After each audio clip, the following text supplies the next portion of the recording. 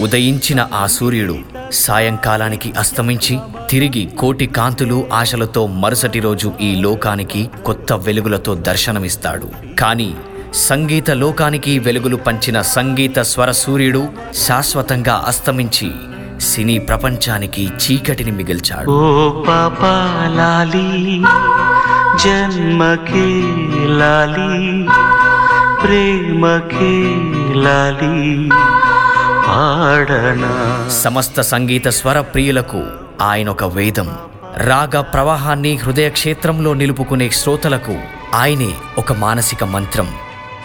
భారతీయ సినీ వినీలాకాశానికి ఆయనొక దేవుడిచ్చిన వరం. గాయక లోకానికి ఆయనొక ఆరాధ్య దైవం. ఆయనే శ్రీపతి పండితారాధ్యుల బాలసుబ్రహ్మణ్యం. మాటే రాని చిన్నదాని కళ్ళు పలికే ఊసులు, అందాలన్నీ పల్లవించి ఆలపించే పాటలు. ఆ పేరు వింటేనే మనస్సు నిండు పౌర్ణమిలా ప్రకాశిస్తుంది. ఆ గాన గంధర్వుడు మన మధ్య లేకపోయినా ఆయన ఆలపించిన 40,000కు పైచిలుకు పాటలు ఎన్ని తరాల వారికైనా ఉషోదయంలా ఉదయిస్తూనే ఉంటాయి. ఈ ప్రపంచంలో భౌతికంగా ఆయన లేకపోయినా ఆయన మనకందించిన పాట కడవరకు ఎప్పుడూ మన మదిలో నిలిచిపోతుంది. ఎస్పి బాలసుబ్రహ్మణ్యం గారి జయంతి సందర్భంగా ఆయనను మదినిండా స్మరించుకుంటుంది ధ్వని పాడ్కాస్ట్ మరియు ధ్వని వాయిస్ సర్వీసెస్.